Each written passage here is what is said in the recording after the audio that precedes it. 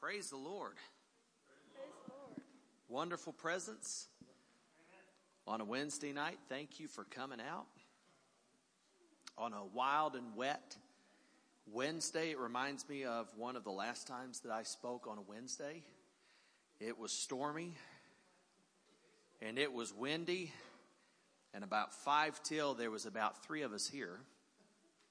And we had to wait about 5 or 10 minutes for everybody else to show up because the weather was so nasty. But thank you for coming out on a Wednesday night and being in the presence of God. Tonight I'm going to actually give a recycled message. I've actually done this before. When I woke up this morning, the Lord kind of impressed this on my heart. It's been a hot minute since I've done this one. But has anybody ever been to a burger place and looked up at the menu and seen the burgers that they make? And then you find out quickly they don't make that? Anybody ever done that before? You know, the beef is just juicy and there's a red tomato and crispy lettuce, and you get it. And you want to put the poor thing out of its misery because you have no idea what they did back in the kitchen, but they didn't make that. They made whatever they gave you.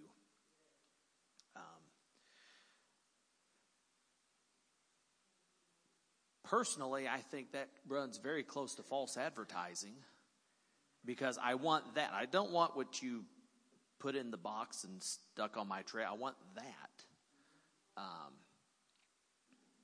False advertising is deceptive, it's disappointing, unethical. And so tonight I want to just talk a little bit about false advertising a little bit in regards to the church. And the title of this message is, Are We Really a United Pentecostal Church? We advertise that we are a united Pentecostal church. Now we've shortened our main name to First Church, but we still call ourselves Kennett UPC. So are we really a united Pentecostal church? So to answer that question, we must define what is a united Pentecostal church. So we're going to start with perhaps the easiest to prove, and that is, are we a church? Well, what are we? We have a building. It's got a steeple on it. It's got a cross on the front. We call ourselves a church. We meet every Sunday, every Wednesday. I mean, we've got to be a church, right? Well, in the New Testament, the first place you find the word church is found in Matthew chapter 16, where Jesus says to Simon Peter, I say unto thee, thou art Peter, and upon this rock, which is the revelation of who he is the Christ, the Son of the living God, I will build my church, and the gates of hell shall not prevail against it. The word translated as church in the New Testament is the Greek word ekklesia.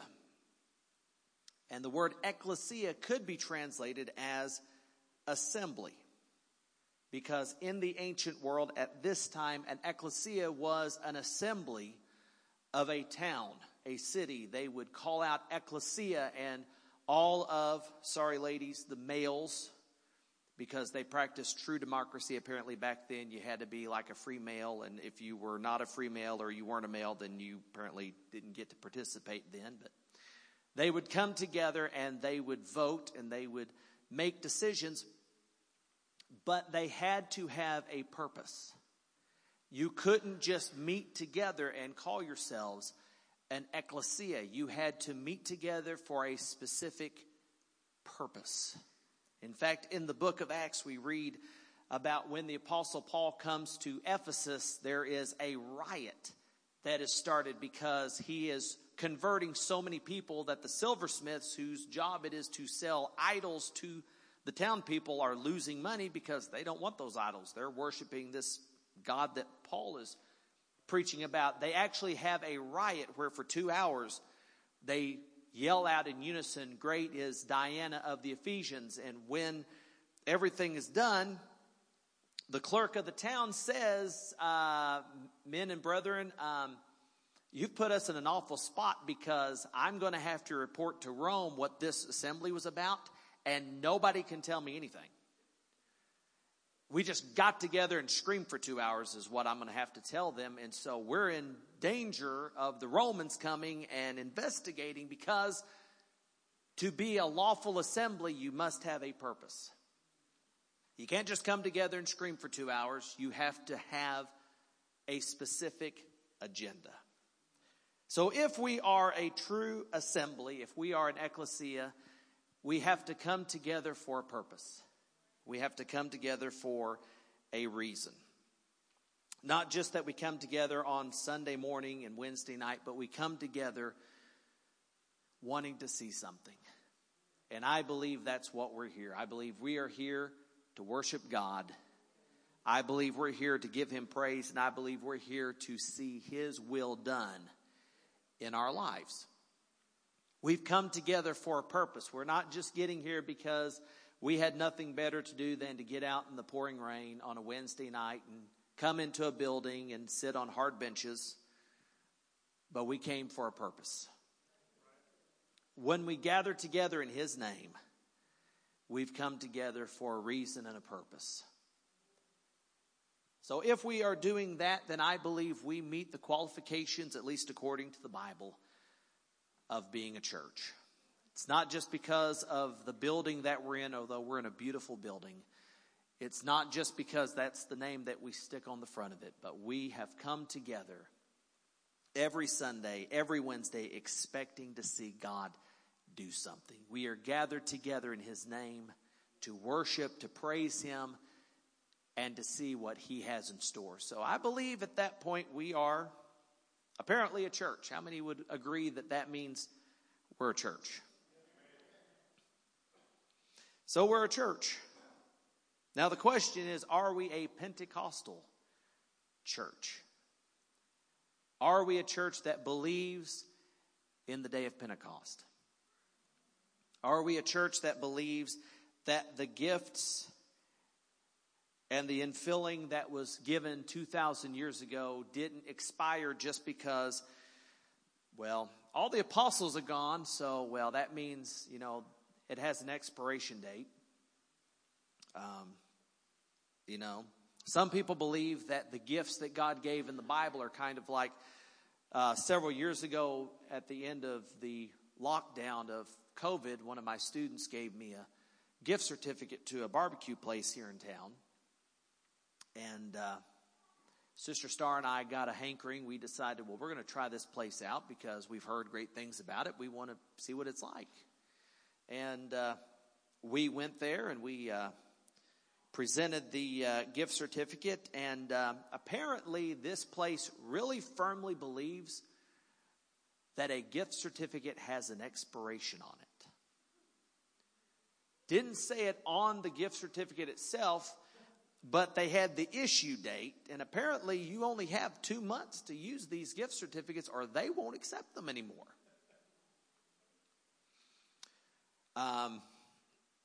Apparently gifts can expire. I didn't know that, but apparently you can give somebody a present and tell them, hey, make sure you use this because this gift expires. Some people apparently believe that when God promised us a gift in the Bible, apparently there was an expiration date that said, please make sure you use this by the year AD 100 or it's not good anymore. But Pentecostals believe that's not the case. They believe when God says this promises unto you and to your children and to all that are afar off, even as many as the Lord our God shall call, that means today. We believe that the book of Acts does not end with amen because the book of Acts didn't end in 68 AD, but it's still going on today. Tonight we're writing yet another page in the Acts of the Apostles. We believe that the Spirit still moves, that He still changes lives, that miracles still take place. That when it says that they were filled with the Holy Ghost and they began to speak with other tongues, that gift is for us today as well. How many believes that God's gifts are still for us today? How many believes that we are a Pentecostal church? We're not Pentecostal because that's the name that we've got on the sign or because that's the organization that we are part of, but we are Pentecostal by experience. It's not just because, well, once upon a time, Brother so-and-so spoke in tongues, and so we're Pentecostal, but it's even to this day. Anyone can come into this church and they can feel the presence of God. They can come to an altar and they can be filled with the greatest gift ever given. And with that, their lives can be, for time and eternity, changed. And if we believe that and we practice it, that's not just saying we believe it, we have to practice it. Then we are a Pentecostal church. We are an assembly that believes in the power of Pentecost. But then comes the real test, and that is, are we a united Pentecostal church? And I don't mean that in saying, are we affiliated with a group that calls themselves the United Pentecostal Church International, but are we as a church, as a body, united? Not just Pentecostal, but united in our Pentecostal beliefs.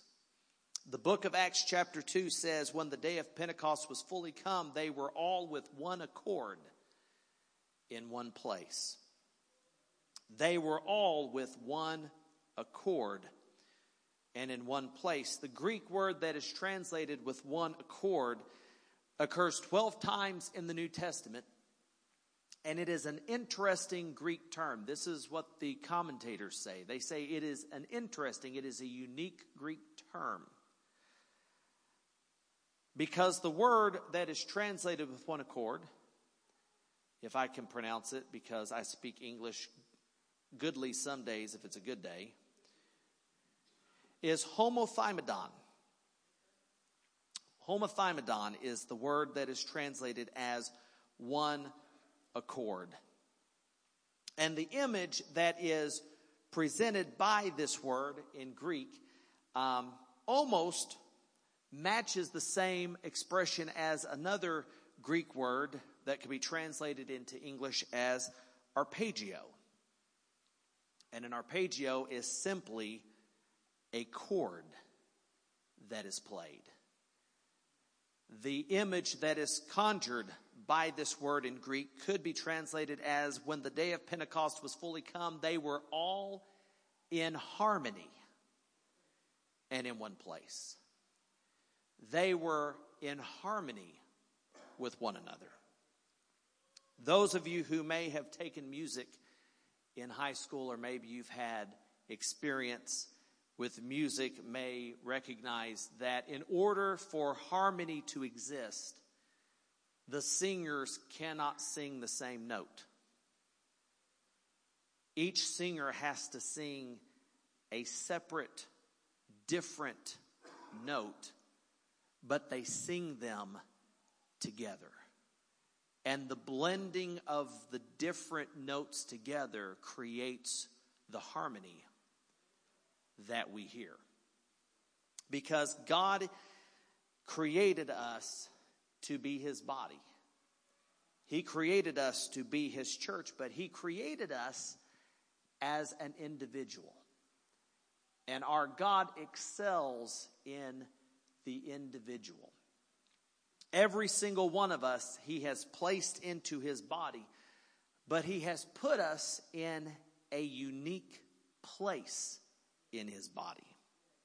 The human body is composed of thousands of individual parts that do not look like one another and do not function as one another. Every person has 2 eyes, 2 ears, 1 mouth, 1 nose that is actually divided into 2 parts, 2 halves of a brain, 2 hands, 10 fingers, 2 legs, 10 toes.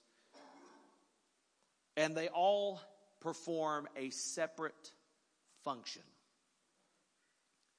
The eye does something different than the ear.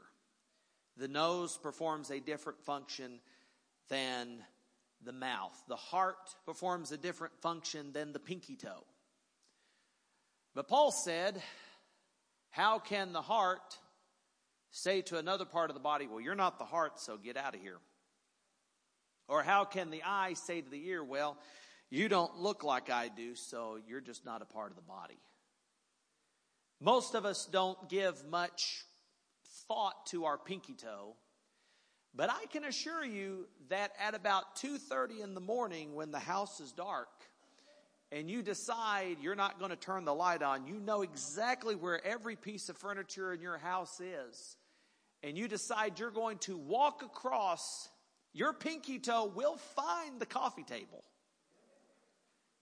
And in the moment that your pinky toe finds the coffee table, I promise you, your hands don't say, well, you're not a hand, so I don't care. The instant your pinky toe finds that coffee table, your whole body recognizes where that pinky toe is and realizes it is definitely a part of the body, and your whole body goes into overdrive to figure out that that pinky toe is okay. Your brain will immediately say, hey, he's down there and he's hurting. Your hands will immediately go down and grab it. Your knee will jerk up to get it out of harm's way, even though you knew where that coffee table was. In that instant, the pinky toe performs a very vital role in the body, and the whole body recognizes that. There are diseases where the human body will attack itself because it's mixed up and confused, and it tries to attack a different part of it, and those diseases can cause chaos in the body. I dare say to come tonight and say that every single one of you is in the body, and perhaps you don't have the same function as someone else does. Perhaps your place in the body, you may feel insignificant. You may feel like all you are is, you're not even the pinky toe. You're that little nail that's on the pinky toe. I mean, what good do you do? But I can assure you, your place in the body is put there to help the body. And it's when we recognize that and realize that I am not you, and we are not him, and he is not her.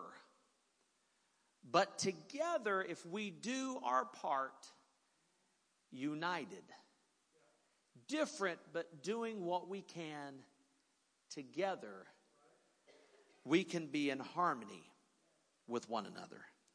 And every time that a body of believers comes together, recognizing their differences, but recognizing together, God can do something. Harmony results. And where harmony results, the Spirit can move. Because we can be a church that is here for a purpose. We can be a Pentecostal church and we can believe in the gifts of the Spirit. But if we are not united, if we don't recognize that ultimately everything that we do together is for His glory and for Him, then we hurt ourselves.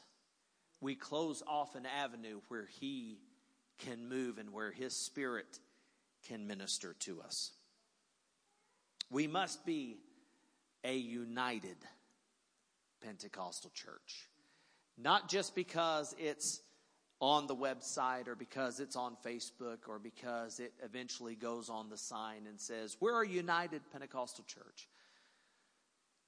But we're a united Pentecostal church because we are working together in harmony. The United States of America consists of 50 different states that are all different. And you can't convince me Missouri looks like California. There are days that I'm very thankful for that. Illinois does not look like Florida. Iowa doesn't look like Hawaii. We're all different. But together, not focusing on the differences, but allowing those differences to work together, we can do great things. And as a church, we can focus on the fact that we're different.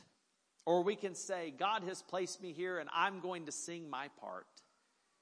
And if I sing my note while you're singing your note, we can make beautiful harmony.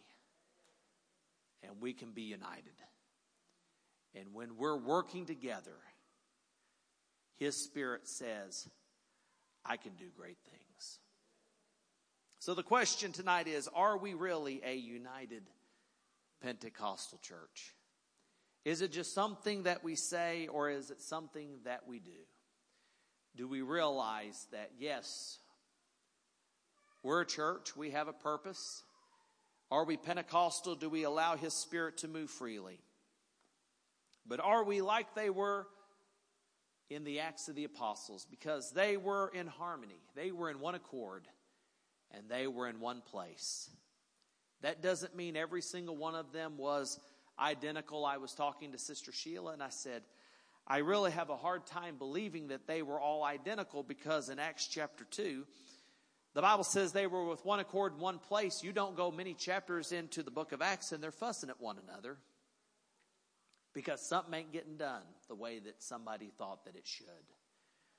And you go a few more chapters and two of them they just leave one another. They just say, well, you take so-and-so and you go your way, and I'll take so-and-so and I'll go my way. And they just separate from one another because the contention, the Bible says, is so great. But I'm sure that even in the midst of their disagreement, they said, you know what, we're still going to work together. We may not be able to do it exactly the way that we have always done it, but we're going to do it for the glory of God. And God's going to bless no matter what. Because God blesses. Over 100 years ago, the great evangelist Dwight L. Moody was in a meeting and he said, you know what? The world has not seen yet what God can do through a group of believers who will just sell out to Him and unite in His will. You know what? I believe the world can see what can happen, because I believe we can do it.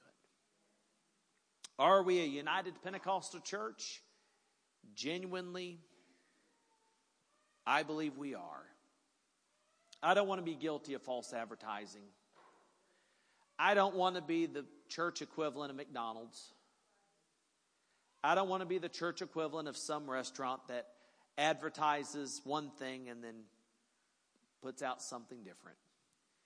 But I want to say we're a united Pentecostal church. And because we're united, His Spirit moves in a powerful way and can transform every life that enters here. Let's be united. Doesn't mean we have to agree on everything. Doesn't mean we have to see eye to eye. It just simply means that we recognize our differences and we say, you know what? We're going to do it together for His glory. And when we do that, He's going to take what we give and use it in a beautiful, harmonious way. Let's pray that the Lord will help us to do that. Lord, we love You. And I'm thankful for Your word. And Your word says that the first time Your Spirit was poured out, Your followers were with one accord and in one place. They weren't identical. They weren't carbon copies of one another. They were individuals. But they came for one purpose, and that was to see Your Spirit poured out, Your promise given. Lord, we pray that just as they were united on the day of Pentecost, we would be a united Pentecostal church. God, we don't have to be identical. We don't have to be exactly the same. You've made us all different, but You've put us in Your body, in Your church for a purpose.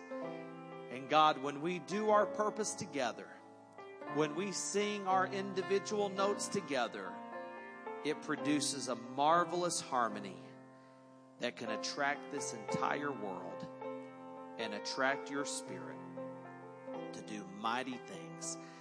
I pray, Lord, for unity. Pray that we would be united, not in name alone, but we would be united truly in spirit. And that unity would allow your presence, your Holy Spirit, to do mighty things that it otherwise could not do. This is our prayer tonight, God. Help us, Lord, to do it. In Jesus' name we ask it.